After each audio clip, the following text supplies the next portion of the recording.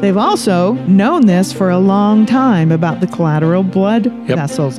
Look at this study back in 1981, the importance of collateral circulation for myocardial survival. Yes. You know, just that little thing. Yes, an in-depth study that said without collateral circulation, you cannot survive a heart so problem. They know since at least 1981, they know your heart does this. Yes. And yet we just keep pushing no fat, vegetables, and bypasses. Yep.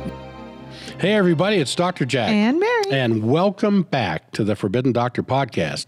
This is episode 127, What Doesn't Cause Heart Attacks? Oh, I am excited about this. This is going to be a very fun one. Because sometimes the easiest way to understand a problem is to understand what it isn't.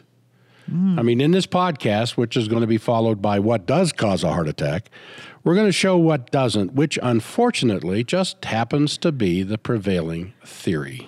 Surprising. So you might ask, what right do we have to suggest that the current theory might be in error? Well, because with all those runs and all those walks and the marches and the promotions and the drugs and the surgeries, heart disease still is the number one killer in America and most other Western nations. So you have to ask, how's that working out for us? Well, it wasn't always this way. Yes. And before we get started here, be sure to stick around to the end of the podcast for a special coupon. I love coupons. We usually always do this. And don't forget to join our texting blast to receive weekly discounts and special coupons. Yeah, we had a great one go out today. Yeah, you're too late for that one. So get signed up so you get the next one. And don't forget that another way you can learn for free, these podcasts are free, which is really cool. And you can learn for free is to listen to Jack on the radio. He's the alternative medical expert on a nationally broadcast show called The Good Day Show with Doug Steffen. Has about 4 million listeners. Pretty cool. He has 4 doctors every week. 3 of them are MDs. Then there's little old There's me. you.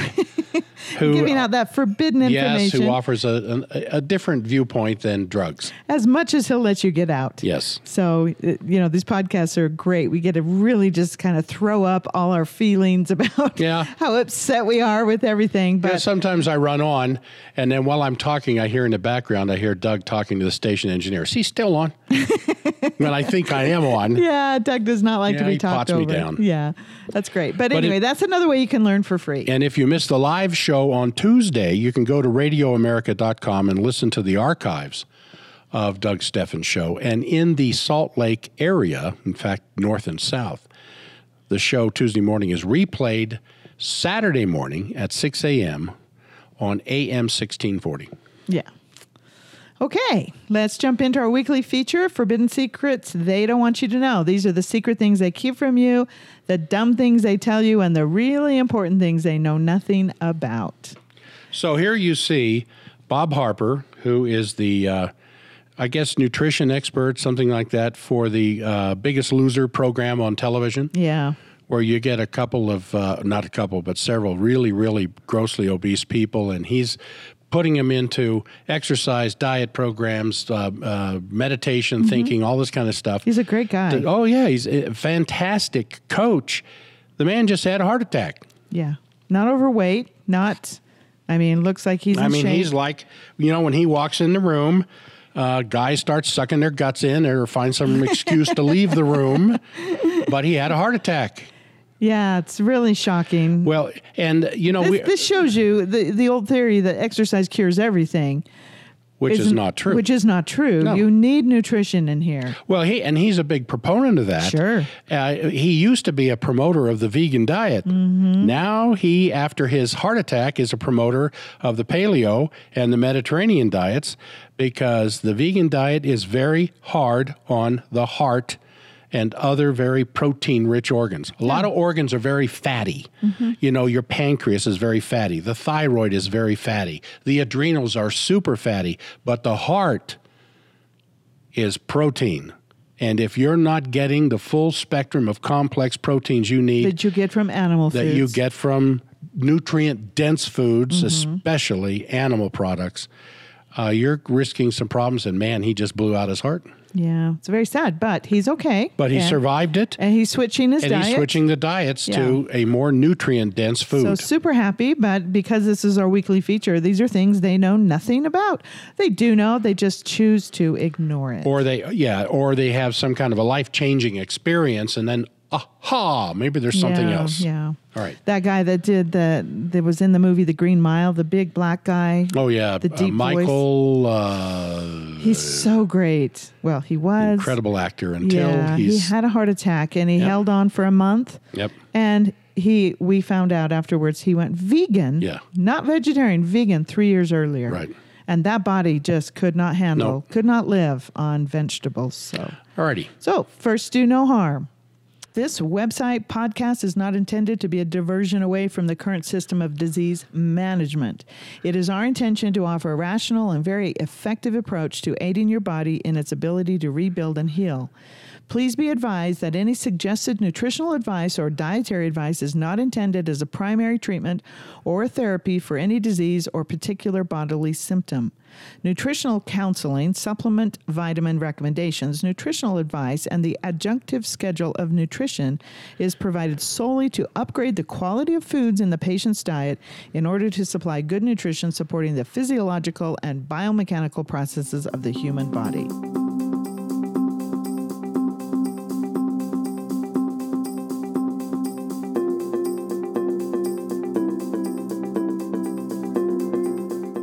We have contradistinguished many times in previous podcasts between acute care and chronic care. Mm-hmm. And when it comes to acute care, you want to be in the best emergency room you can be in. You want the best internists, the best surgeons, the best whatever. And acute, I mean life-threatening. And that's the time they do know what's best. And they know how to save a life. Mm-hmm. And that's not in our scope of practice. That's not what we do. What we take care of is the chronic stuff. So we're not bad-mouthing medicine here. We're going to badmouth a theory that exists inside of the medical system. Because medicine is so focused on what is wrong and needing to fix what is wrong, or at least what it believes to be wrong, rather than understanding the cause behind what is wrong, which is what Mary is always talking about all the time. It's like trying to suppress a continuing fire rather than finding out where the fire's coming from and then go turn off the gas. Yeah. I think that's a good comparison. And we also want to turn you around to the forbidden doctor is inside of you also. Yes. And other than crisis care, like you talked about, these things can be fixed inside. I mean, your body knows what to do because nobody in the world knows what's going on in your body. Not even you, but your body knows. Does, yes. Yeah. So we're going to tell you things today about what doesn't cause a heart attack and knowing that you need to let your body figure out how to heal or prevent. That's even better. Well, I think it's better. Yeah. Because having it happen. Because we live in a paradigm of finding evidence of something wrong in the medical world, like beta lymphocytic strep that causes strep throat. And then the first thing we want to do is just throw penicillin at it, destroy it, and everything else around it, of course, will go with it, rather than understanding the role all the bacteria and viral elements in our bodies play. If I did a throat culture on you right now, Mary, and a throat culture on me and everybody else in the neighborhood in which we live, you will find beta lymphocytic strep on every one of those cultures. Yeah.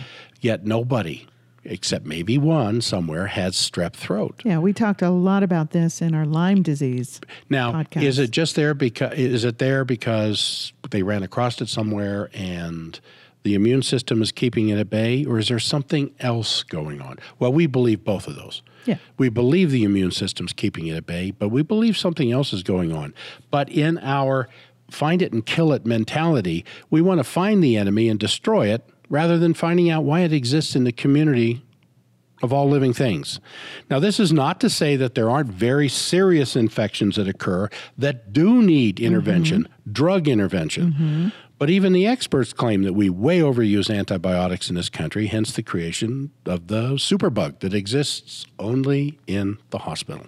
Yeah, and not to recap our entire last podcast, but that's exactly what we got into, where you find the Lyme bacteria inside of your body and you freak out. The doctors will freak out and give, massive antibiotics saying, oh, you have Lyme disease, when it is in there actually as a group of bacteria and viruses trying to fight the glyphosates poisoning that has happened because of all the... Yeah, and I think the glyphosate podcast last week is, like you said, is a perfect example. Oh, it's a wonderful podcast. So I'm trying to set the stage for what doesn't cause heart attacks here.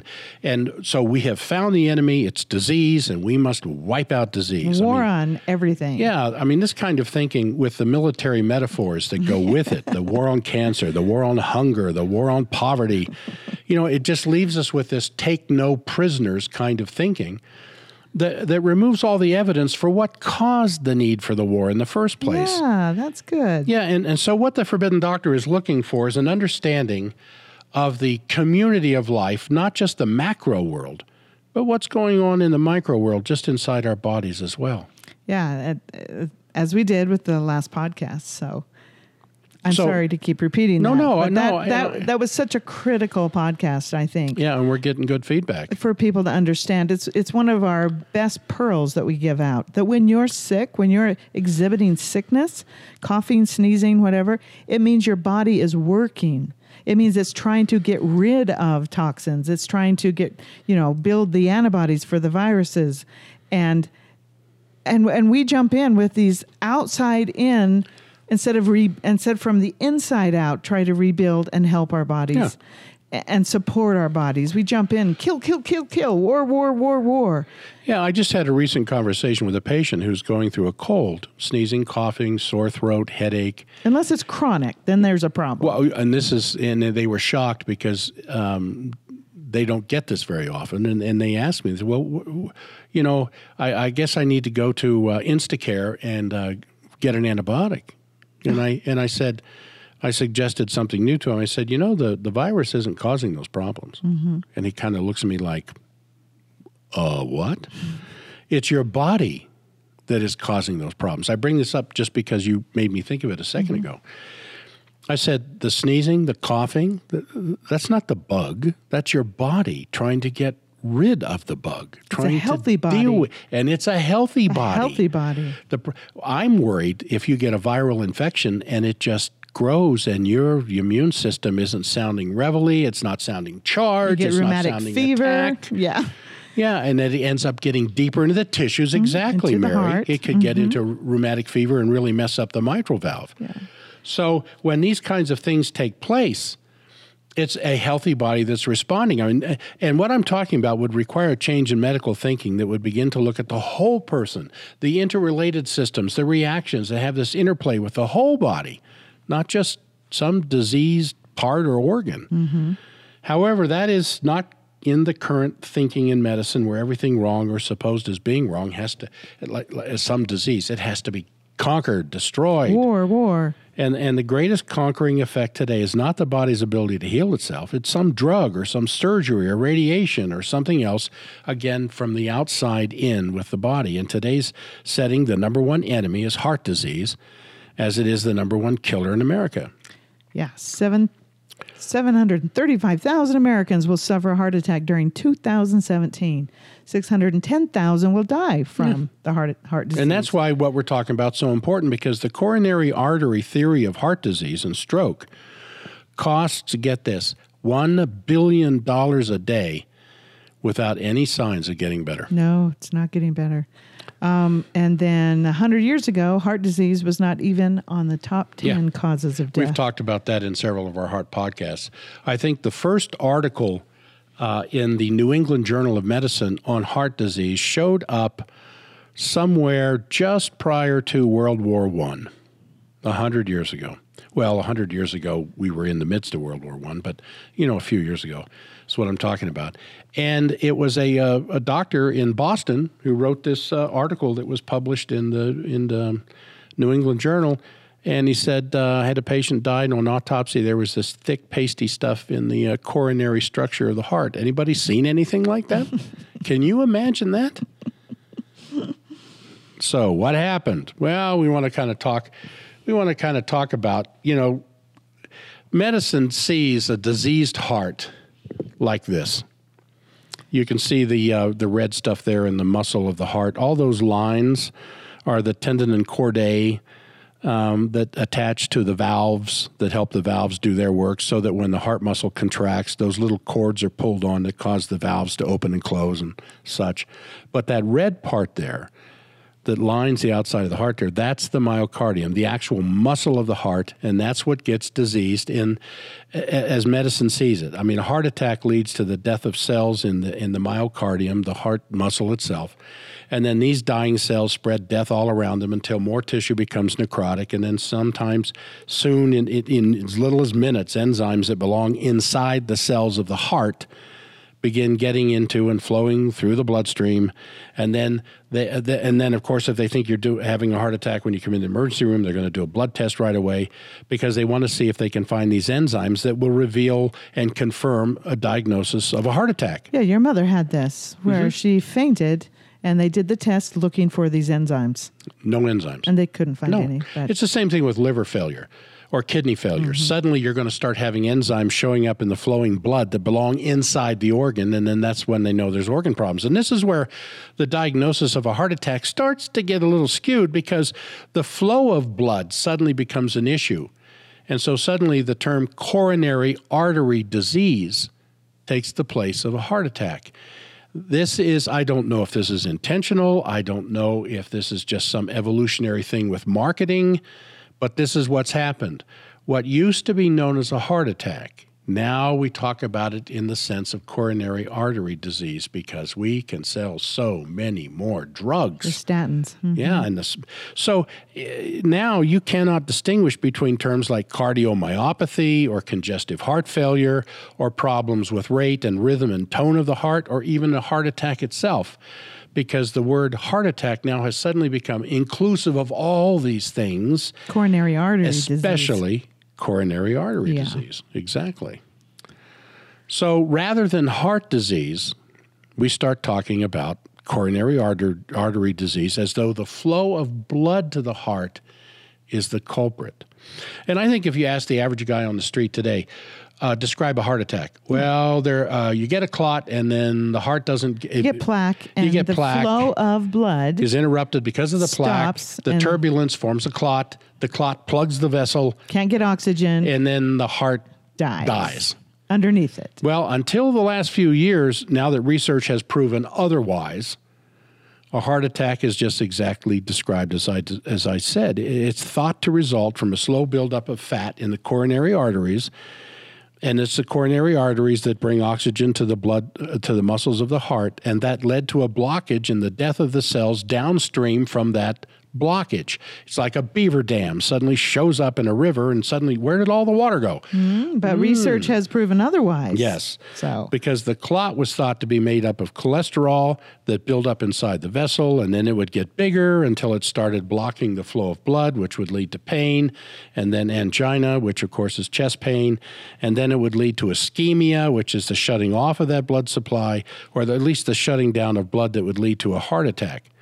And the solution, of course, we'll just open up the blockage. We'll send in a little balloon. We'll come in through the iliac vein, go up through the inferior vena cava, up into the heart, have a little balloon that forces that thing open, or they stick in a stent. That's the new cool thing. They stick in it's like, if you can imagine a metal straw that's just a very, very short, and they put it in the place of the blockage to let the blood come through, or they do a bypass. They just put in another artery suction. Easy. That's easy to figure out. Easy money-making solution. Actually, but we're going to show that does not extend your life at all. Yeah. Well, the Mayo Clinic showed that. Yes. So we're going to talk about here for just a second. What we've been talking about is the plumbing approach to heart disease. There you go. So because of the thinking of the clogged artery as the cause of heart attacks, we built an entire medical industry devoted to unclogging them with the plumbing approach. So you have these great heroic doctors now. They're becoming glorified plumbers, and they're advancing the catheters and angioplasty, which is the balloons, and stents into the patient. to open up these clogged arteries. And if the catheters and the balloons and the stents fail, then, there's the ultimate golden standard, the heart bypass operation. Open heart surgery. Yep. And for those patients who escape the attention of the invasive cardiologist with their plumbing procedures, there's medical treatment with cardiac drugs such as the statins and beta blockers, calcium channel blockers, nitrates, aspirin, blood thinners. I mean, the list goes on. And this is why I said, in my opinion, that the idea of a heart attack from a heart muscle that stops pumping has been completely converted to the blood flow theory because you can sell so many more drugs that way. Yeah. Now, I hate to sound cynical, but so does Circulation Magazine. But this theory began to weaken when a major study was done by the Mayo Clinic no less, and it showed that bypass surgery would relieve chest pain, but bypass surgery does not prevent future heart attacks, and only high-risk patients whose life is in acute danger benefit from bypass surgery, in that life can be prolonged from the danger of an acute heart attack. Yeah, so the conclusion of the study was that the gold standard for treating arterial blockage, which is heart bypass surgery, only had minimal benefits. And you see that on the slide there, number 1, bypass surgery would relieve chest pain.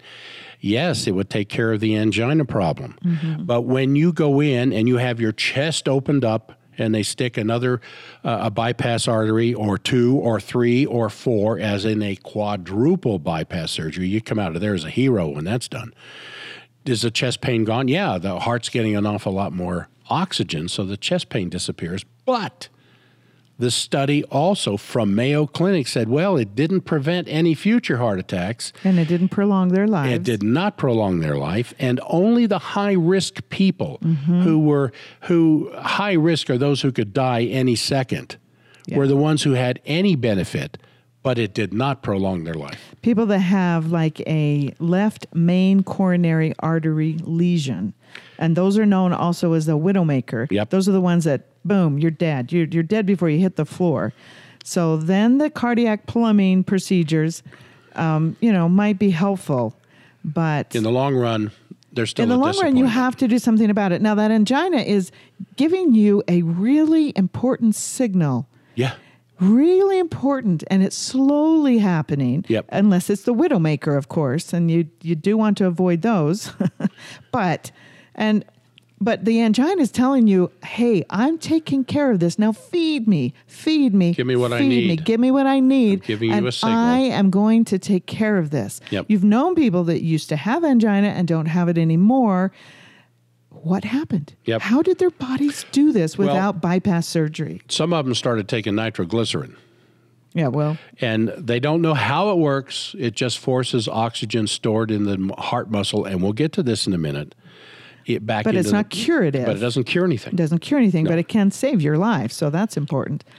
So we know in some cases that heart attacks occur with completely normal coronary arteries, as is demonstrated by angiography or autopsy examination, as in the Journal of the Royal Society of Medicine. In this article, now this isn't us, this is from the Journal of the Royal Society of Medicine. Not only that, though, autopsy studies on young trauma victims can show left main or multi-vessel disease in 20% of the young people on autopsy. These are people killed in traffic accidents, some other tragic thing that took place, no heart problems, no heart symptoms at all.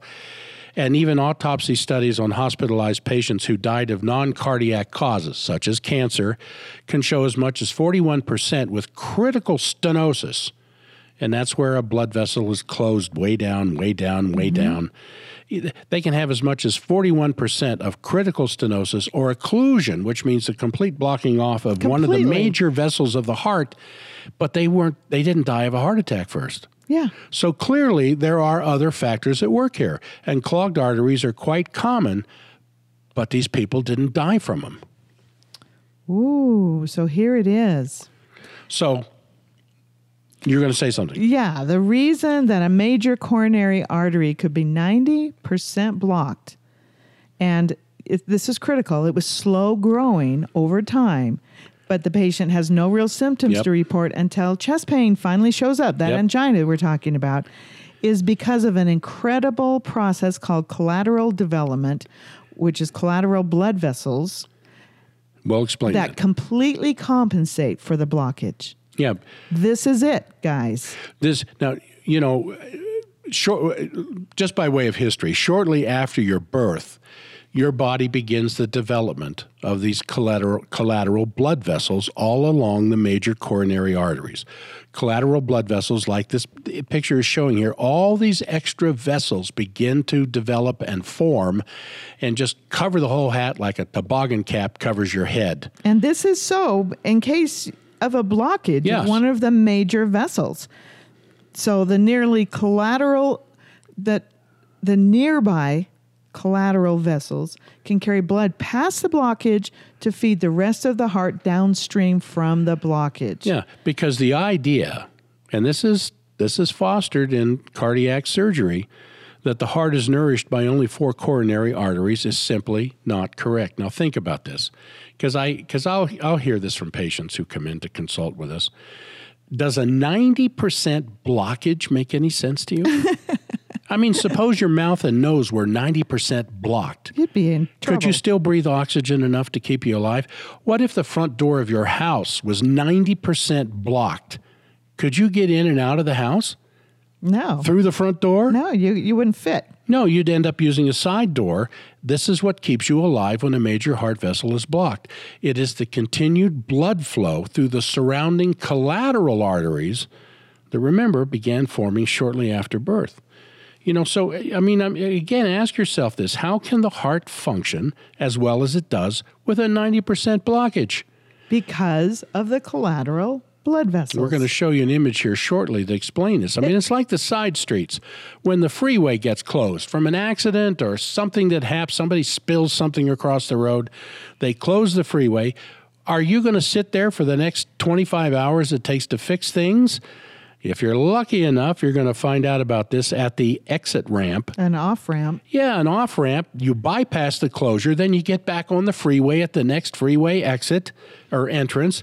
And so we have a video to demonstrate what we're talking about. This is incredible. This is just killer. This is incredible. This is going to be talking about the collateral blood vessels that develop. And we can explain this as it's going.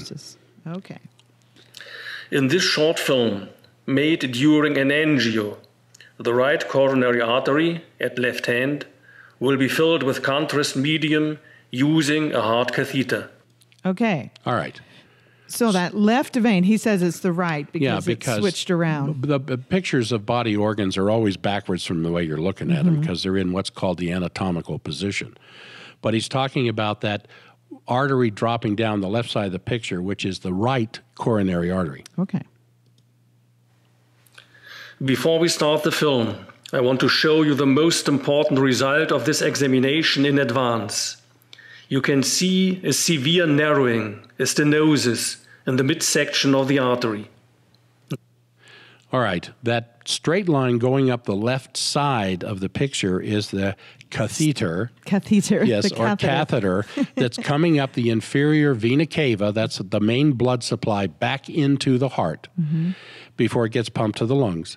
And it goes up and out of the picture and circles back down around to where and the reason it's dark is because it's already full of the contrast medium, which is a what's called a radio opaque dye, which means it's going to show up in an X-ray. And as he goes up around the top, he's putting the contrast medium into the right coronary artery, nowhere else, because they want to see what's happening there. And where the red circle is, you can see a severe pinching off of the descending coronary artery. But look right below the pinch. Yeah, well, he'll get to that. And all the way downstream where it goes, it's full of blood. Okay, he'll get to that. Right. Watch this. Now let us take a look at the angio.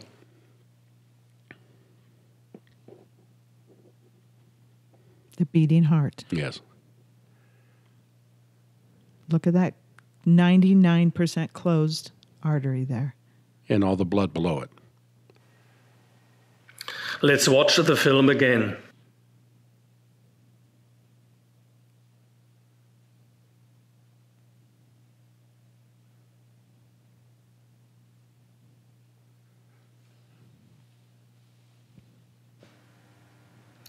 I will now show you a series of photos taken from the angio so that you can study the procedure in detail. Here is the first photo. At the upper edge of the picture, you see the heart catheter with its curved end, still empty of contrast medium. The dye. Now the contrast medium starts to appear. You can see the roughly S-shaped form of the upper section of the artery. Okay, so you see the catheter coming down. That's that J. That J right there. Yeah. Yeah.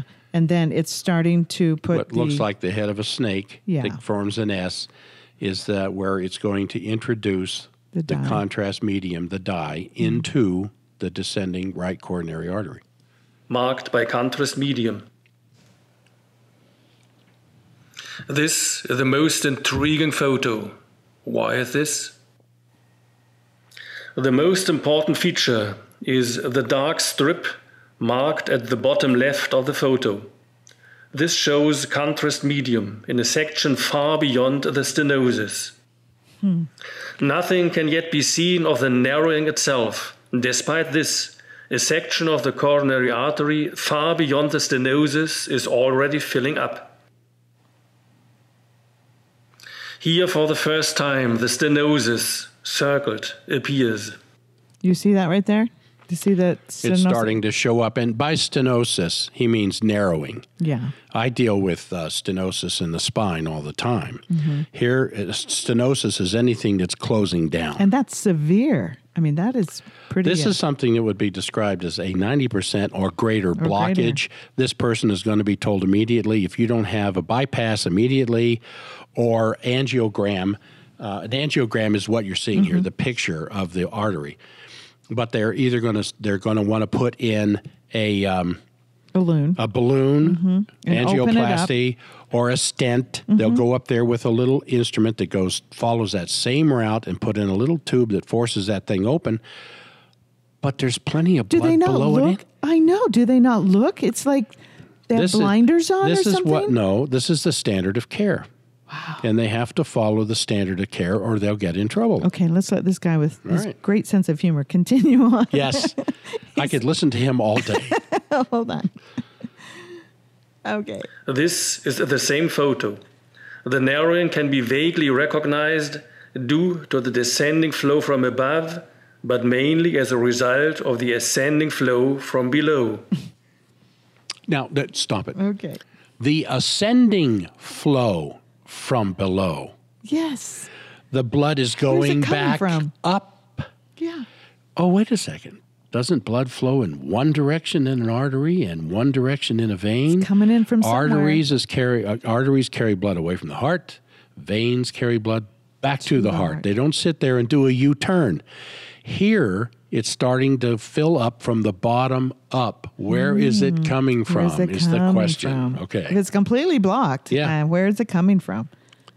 Things now become clearer. This stenosis hardly allows a single drop of blood to pass.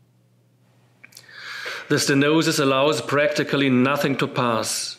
It's not the case, as a layperson might assume, that the blood somehow manages to squeeze through the bottleneck and struggles to fill the lower part of the artery. Yet, it is exactly this section beyond the narrowing that is well filled. The blood must come from somewhere. Even if the collaterals, the vessels that make a detour around the stenosis, are not clearly seen, these photos are proof of their existence and effectivity. This is a perfect illustration of a 90% stenosis. Boy. However, this method fails to provide decisive information. It's not possible to show the extensive network of collaterals using the heart catheter. See, so he's saying you can't see the collateral because blood vessels. They're very tiny. Yeah, they're teeny. And they have the dye in them, but they're so tiny, the X-ray can't pick it up. There must be many of them. Yeah, too. I look at X-rays in the clinic, and there are times when I look at an X-ray and I got a question about an area that I'm not sure of, and I tell the patient I need an MRI or I need a CAT scan to see more clearly something I suspect might be there. The CAT scan comes back, bingo, there it is, that the regular X-ray didn't pick up. That's what's going on here. The collateral arteries are so tiny, but there's so many of them that the bottom part of that picture gets to be filled up with blood. Somebody must have done an MRI. Somebody must know this. I mean, I know this is a huge business to do bypasses. I mean, well, yes. The heart business is $1 billion a day in this country. This is forbidden information we're bringing you. If there were no collateral arteries here, and there really was a 90% blockage, that person would be dead before this ever happened because the entire right side of the heart would be dead. We're going to talk about that in just a second. Let's finish this video. I'm getting ahead of myself. So excited to hear the rest of this. Yes, he could keep me This up leads all to night. considerable false interpretations regarding the importance of coronary artery stenosis. In the very small narrowing, a little blood forces its way from above and a little from below. The blood in the stenosis is stagnant. If the narrow passageway is closed completely by a blood clot, a thrombosis, what happens then? Does a heart attack occur as generally assumed? By no means. The blood is already standing still in the stenosis. A complete closure would have no effect. There's no alteration whatsoever. Wow. It would on the cardiologist's income, though. There can be no better illustration. The blood supply to the heart muscle beyond the stenosis is completely unaffected. The right coronary artery is clearly and powerfully displayed far to the regions of its finest branches. The stenosis does not damage the heart. To familiarize yourself with these invisible collaterals, do take another look at this short film.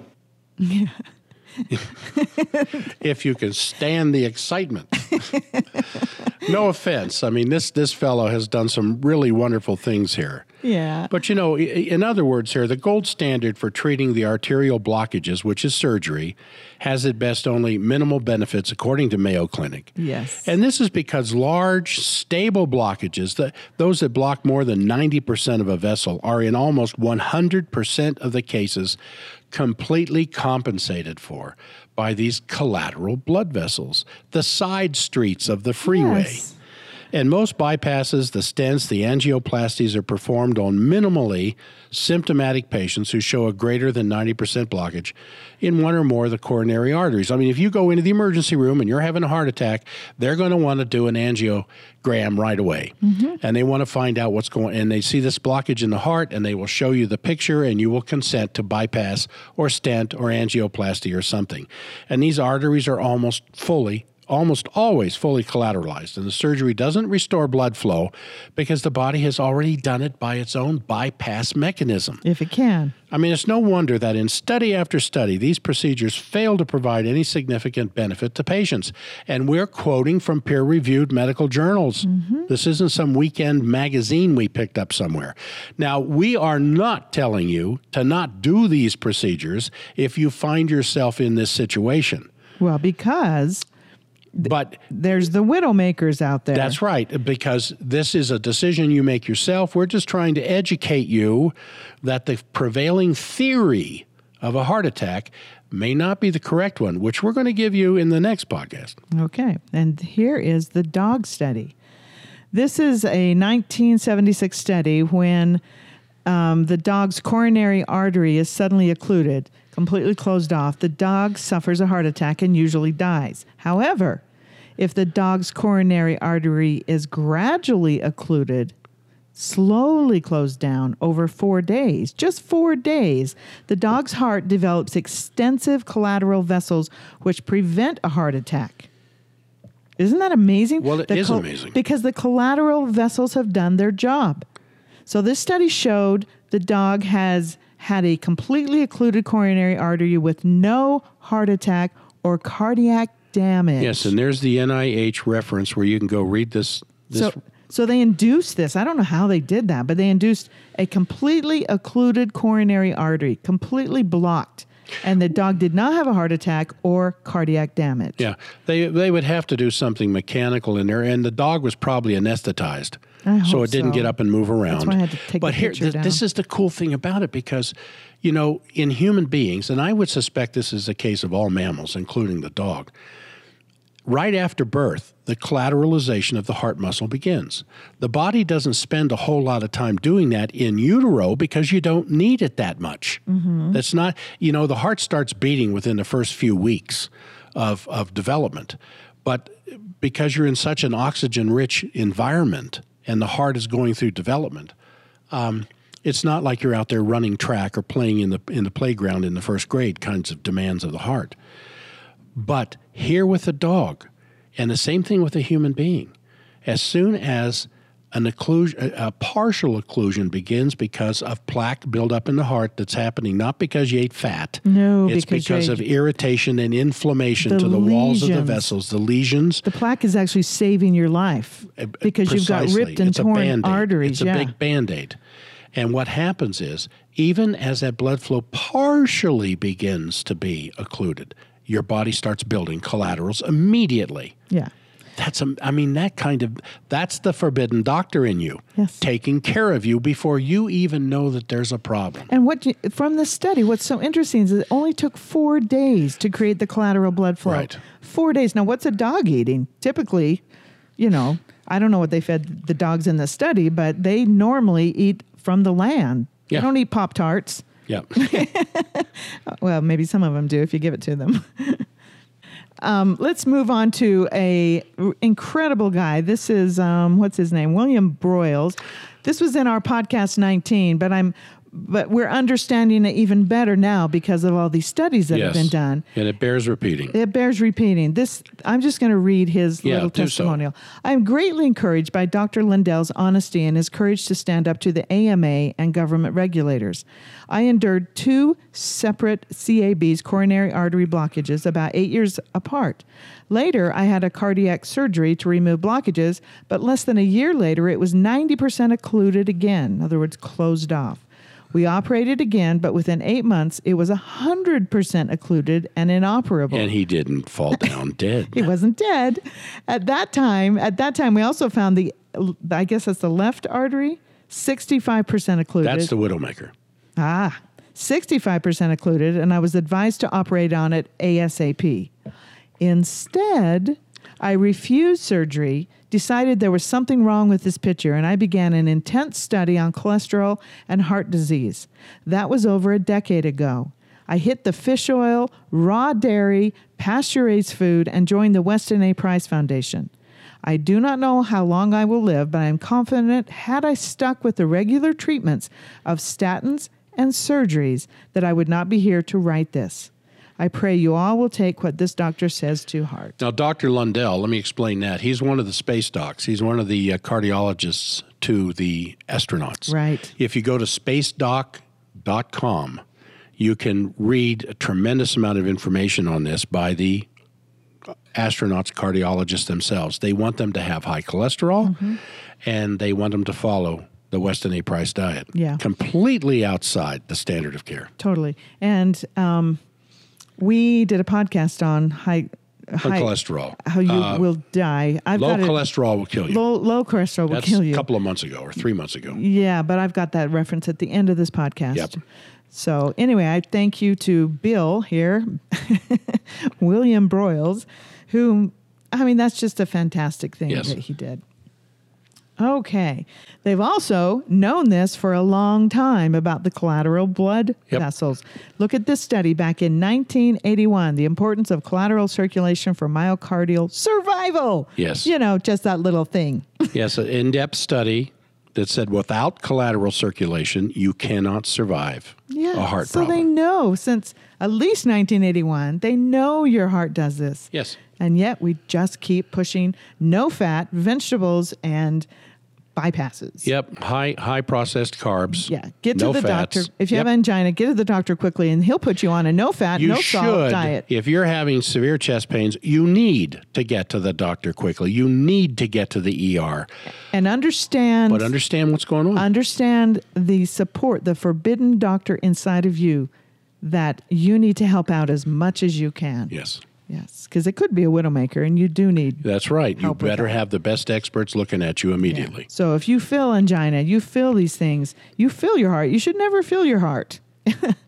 That's a good point, Mary. You should never feel anything in your chest. No, and if you do, you shouldn't feel your stomach. You should not feel your intestines. You should not feel your kidneys. You should not feel your thyroid. You should not feel your brain, and you especially should not feel your heart. Yes. So if you do, then you start on like William Broyle said there. Yeah. You start on some good Weston A. Price diet. But if you go online and you search heart disease like I did for this podcast, this is all that comes up. Yeah, I think so. Most of us can now agree that the gold standard of what causes a heart attack, the slowly progressing calcified plaque, the thing that bypassed surgeries, and the idea that we have used stents for years, the reason they do CT scans of the arteries, the thing they told you is from cholesterol buildup in your arteries, the thing that low-fat, high-carbohydrate, largely vegetarian diets are supposed to focus on is actually just not that much of a big player in the underlying cause of heart attacks. But they still push this. Modern medicine still wants us to focus on the arteries. So what about the plaque? That's something to talk about. Yeah, this nightmarish creature doesn't actually create a large blockage. Rather, it's a soft, foamy plaque that under certain situations, and by the way, we don't know which certain situations, rapidly evolves and abruptly closes off the involved artery, creating a downstream oxygen deficit followed by angina. Then ischemia, which is the restriction of the blood supply itself. Yeah, what they're not showing you in this picture is the torn, ripped up, inflamed artery wall that the plaque is saving your life with. There's plenty of plenty of research now to show that the plaquing is a Band-Aid, that your body is laying down to take care of a potential arterial tear or some lesion underneath that plaque the body is trying to heal. Yeah, it calls from the liver, the cholesterol to come up and heal that lesion, heal the wound in your artery. I mean, your body is magnificent that it can do this. Yes. And we've got it all completely backwards why that plaque shows up there. Because these plaques are thought to be the combination of inflammatory buildup and the LDL. The good. They say that's the bad one, but that's the good one. That's the life-saving one. And so these are the two things that we target with statin drugs, because the thinking goes like this. Yeah, it goes like this because this type of plaque can build up in anybody's arteries at any time, and everybody should be on a statin drug to prevent a heart attack. I mean, there are people out there even now, and it's specifically in France, but I've seen it in San Francisco and a few other places in the States. They want to advocate putting therapeutic dosages of statins in the municipal water supply. This is insanity. It's crazy. You know what statins do? Should we remind the listeners? They stop your liver from making cholesterol. Yeah. The life-saving cholesterol that heals the wounds in your body. And the amount of research now that shows cholesterol has absolutely nothing to do with heart disease. But it's still being pushed. I know. Because it's still the number one selling drug out there. That's why we're out here. That's why the Forbidden Doctor is on the air. You know, we don't make any money off of these podcasts. This is just forbidden information you're not supposed to know. We're not making any money off these? Well, not to speak of. Well, let's go see a movie. Yeah. A little bit. We are going to have a coupon at the end, and hopefully people will use it and save their hearts. But basically, these are free. These are free to give you. Nobody can complain about. For your education, not medical treatment, for your education based on current research. Yeah, this is just information. So when a person suffers a heart attack due to the chemical cascade that we're talking about, there's often the formation of a blood clot within the vessel of the heart, and that's what's known as the acute thrombosis. The thrombosis is that he talked about the thrombosis of the stenosis. It is a consequence, though. Yes, it's a consequence. Not the cause of the heart attack. Right. Because as the heart goes into struggle, plaque is being released, and the turbulence that the plaque is causing will cause a clot to occur. So in other words, the formation of the clot occurs as a result of the attack. It's not the cause of the attack. Yeah, this is really... You know, and I've got a family member who is a cardiac lab specialist. His job is the catheters up the inferior vena cava in the heart. And I asked him, I said, person, Oh, come on. You can say. That's my son-in-law. It's our son-in-law. He's a cardiac lab technician in the University of Texas Health System. I'm not going to mention his name. And I said, is it true that up to 60% of heart attack people, when you put in a catheter, there is no clot anywhere in the heart? He said, oh, yeah. I said, why do you do it? Standard of care. Because the clot comes after. Yeah, because the surgeon ordered it. 60% of heart attacks do not have a clot. And we're going to get into that deeply next week. And here's another cool forbidden thing. Yeah, it's another reason to question the theory of a blocked coronary artery causing a heart attack. As we've described, according to the prevailing medical theory, blocked arteries cause a drop in oxygen levels in the heart muscle by cutting off the blood supply. Yeah. So they cut off the blood supply and the oxygen to the tissues below where the block is. But when careful measurements assessing the oxygen level of the heart muscle during a heart attack are taken, they show normal oxygen levels in a developing heart attack. To say that again. When careful measurements assessing the oxygen of the heart muscle cells during a heart attack are taken, they show normal oxygen levels in a developing heart attack. I mean, this is shocking because it is directly opposed to the theory of oxygen deprivation to the heart muscle that's causing the heart attack, because as the study reveals, and we have it available for you. Coming up next. The oxygen levels do not change at all through the entire event. In other words, the oxygen levels in the heart muscle itself while the heart attack is taking place is still as rich as it was before the heart attack. This is vitally important because while the heart attack is happening, the heart muscle has oxygen. Yes. And this well-constructed study clearly shows that a lack of oxygen to the heart muscle because of a clot is not what is going on during a heart attack. Here is the study. And there's the study. The one that shows oxygen levels do not change at all throughout the entire event of a heart attack. Now, they were doing atrial pacing. They're trying to figure out what kind of a pace should be in a pacemaker that they're going to put into a patient. And so they have little instruments, again, inserted into the heart the same way, reading the oxygen levels in the heart muscle. And when these people developed a heart attack while this was going on, the oxygen levels did not drop because of a clot. I mean, that's like finding out the moon is made of cheese. I have no words. Yes. Yeah. So, as the research shows, the oxygen supply to the heart does not change. Then so what exactly does happen to result in the death of muscle tissue in the heart? Well, your body makes the collateral blood vessels around the clogged arteries, so plaque isn't the cause of the heart attack. Mm-hmm.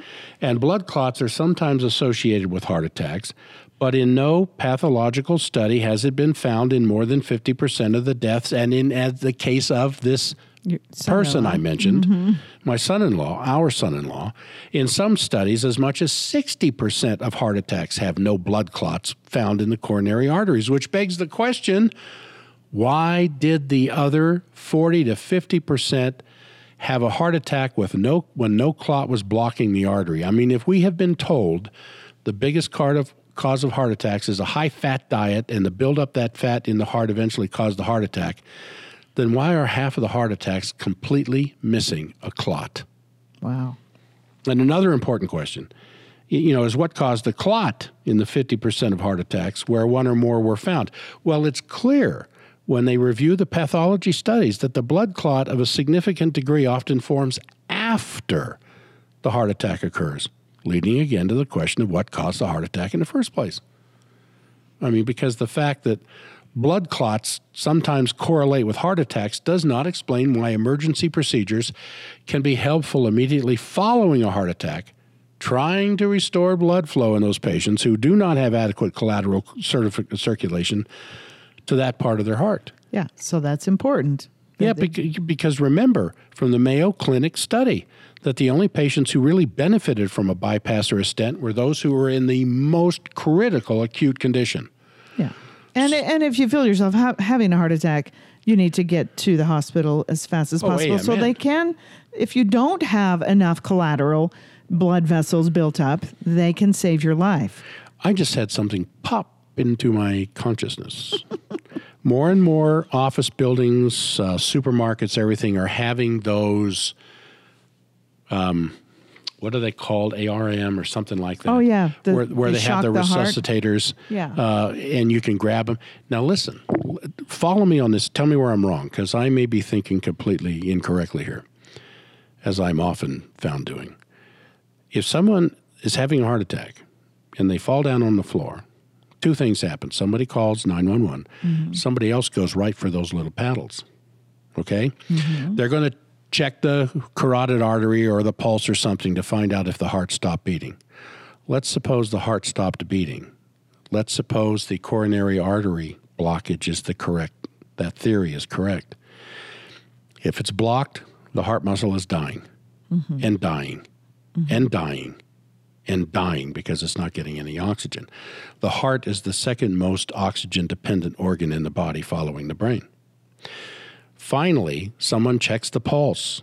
The EMTs haven't showed up yet. They're on their way. They're going to be bringing in one of these resuscitators with them. But somebody else has grabbed the resuscitator off the wall and is going to apply it to the patient, bared the chest so they get right on the skin. After several minutes of the heart muscle dying, bam, the body arches, they come up off the floor, bam, they do it again, and then the heart starts beating. How does it start beating? If it died from oxygen deprivation from a blocked coronary artery. Those collateral blood vessels must have been feeding the heart. The collateral vessels must have been feeding the heart, and the oxygen levels in the heart muscle must have been maintained because it's not compressing, it's not consuming the oxygen. So the body's that smart. Aha! It's that smart. My dear Watson, the game's afoot. Yeah. I'm sorry, I just had to get a little dramatic there. No, that's... because that just occurred to me. Holy smoke.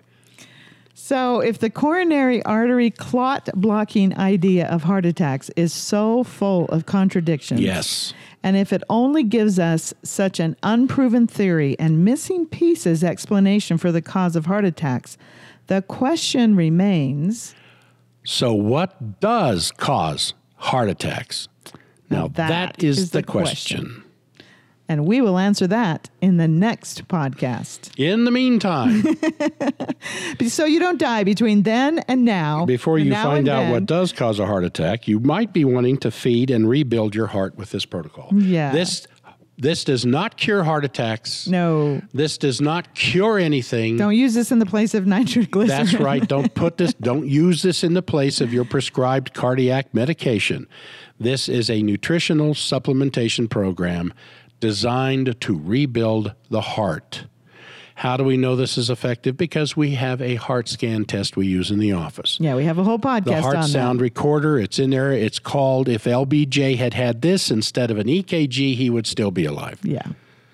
But this is really good support. So if you are having, or if you're feeling your heart or you're having angina, this is our basic heart healthy protocol. Yes. There's other things we'll get into on our next podcast that are more in depth if you know exactly what's going on. But even still, this is your basic stuff. Now, if you notice, the very first thing there is a raw egg shake. The thing that that William Boyles in the testimonial before said that he started eating more raw dairy and more protein and more grass-fed beef and all this. So here's our raw egg shake. I know we've beat this to death, but just look, you've got organic kefir, you've got raw organic milk in there, you've got calcium food powder, which is raw bone marrow. I mean, really? And Syra food powder, which is the organ extracts that you won't eat. Remember our podcast on liver? Yes. Nobody will eat liver. And then you've got the whey protein, a complete protein. It has colostrum in it. It also comes in chocolate or vanilla. And then, of course, the most important thing is the 2 to 3 raw eggs that are easily absorbed into your body. And a raw white of an egg will do a chelation and actually detox your body from heavy metals and everything else. And then the yolk of the egg, of course, is the most perfect protein you could get.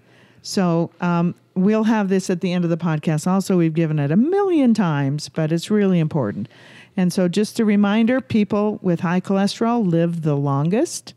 This is from the Weston A. Price Foundation. And Dr. Ufa Kravinov, I don't think I'm pronouncing his name correctly. He's one of the space docs. Yeah. You can read all of his research at spacedoc.com. Why you want, and the older that you get, the higher your cholesterol should be.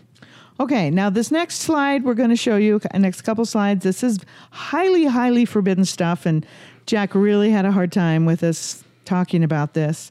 But remember how we told you on that dog, if he had 4 days to build the collateral blood vessels, he survived. Yes. He didn't have a heart attack, or yes. she, or whatever the dog was.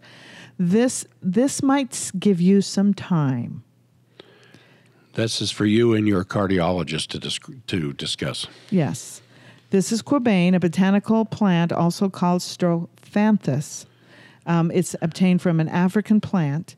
And this is forbidden information. In fact, it's so forbidden that it could help to stop you from ever having a deadly heart attack. We're not going to tell you anything about it. Just follow the link and read about how you can protect yourself with this forbidden botanical plant. Now, you need to understand, this does not rebuild your heart. It is crisis care, but it is very safe, much safer than statins, much safer than pacemakers, much safer, and it's been used for hundreds of years. The only reason we don't use it today in our medical establishment crisis care system is because they can't make money off of it. So instead, we use things like beta blockers and statins and, as we said, pacemakers. Yeah, but studies of the autonomic nervous system using heart rate variability monitors show that patients with reduced parasympathetic activity have higher, that means people in high stress, have higher risk for heart attack, and that heart attack victims have reduced parasympathetic activity. And we've talked about that in other heart shows. Yeah. So I don't, the studies have also shown that heart attack victims will show a peculiar sudden drop off of parasympathetic activity just prior to their heart attack. Yes. So what this does is it gives you time. It gives you time it pushes oxygen into your heart muscles. We think, we're not sure, but it gives you time to build those collateral blood vessels. Yeah. If you do have a blockage. Now, I have to say this since I agreed to have that put in the podcast. Don't do anything that we have said without talking to your cardiologist first. He should know about this, but maybe he doesn't. Well, he knows about digitalis. Yeah. And that's the basis of this plant. Yeah. And again, it's not curative, but it can save your life. Here's another article, Dr. Jeffrey Dock, MD. Mm-hmm. It's a pretty good article. It's a very good article. Yeah, it is actually, and it's really, really long. And here's another one, just basic. It's not fancy. It's just, what is strophanthin? And you go read this, and Dr. Thomas Cowan. He's in San Francisco, and he does use strophanthin. Strophanthin. Yes. But there's a lot of forbidden information in his book. So go buy the book. It could be life-saving. And as of this podcast date, when Dr. Cowan put his heart attack patients on quabain, they never, ever had another heart attack. And quabain is illegal in the U.S. without a prescription. Yes, but it's strophanthus. Quabain is another name for strophanthus. I'm sorry, yeah. And it's often known as quabain, not strophanthus. But Dr. Cowan uses this in the San Francisco area. And what you just said there, Mary, is vital. When he would put patients on this who had a heart attack, never, ever had another one. So far. And he's obtainable in this, you can, if you... Well, he works with Weston A. Price Foundation, so he also put them on a really good diet. Yeah. So that also helped. All right. Okay, let's do a real quick recap. So what doesn't cause heart attacks? Well, it isn't blood clots in the coronary arteries. In fact, the studies show the clots show up after a heart attack. Your body makes collateral blood vessels around a clogged artery, so arterial plaque rarely causes a heart attack. And when careful measurements assessing the oxygen of the myocardium cells during a heart attack are taken, they show no oxygen deficits in an evolving heart attack. The oxygen levels do not change at all throughout the entire event. And go re-listen to podcast episode number 98, Cholesterol is King. Low cholesterol will kill you. And stay tuned to our next podcast to find out what does change in every evolving heart attack ever studied. Yes. Don't forget to go to our symptom survey form Go to our website, ForbiddenDoctor.com. ForbiddenDoctor.com, and take our free symptom survey. Yes. I'm reading the screen. But this is invaluable. This is, again, another free thing that we offer. And because, the heart protocol can be a little expensive if you buy the whole heart protocol, we are offering, because you stayed to the end of the podcast, a closing gift to you. Take 15% off any purchase of the products in the Heart Healthy Protocol. Use the coupon code HEART. Yes. Okay. Anything else you want to say? Back with the symptom survey. If you take the symptom survey, with it you will receive a free 30-minute consultation with one of our nutritional consultants. Yeah, that's incredible. Yep. And then a lot of people... people... pay them. You don't have to. Can't beat that deal. No, you can't beat that deal. And thank you for listening to this Forbidden Information. If you like what we're doing in these podcasts, there's several ways to support us. You can leave a positive review at iTunes or wherever you listen, ask us questions, give feedback, comments from numerous places on our website, or even join our family by filling out the symptom survey. And please leave us a comment or a question at the end of the podcast. And thank you for listening to this Forbidden Information. Join us next time for the podcast about what does cause heart attacks. So, and I have to say this, especially at the end of this one dealing with the number one killer in America.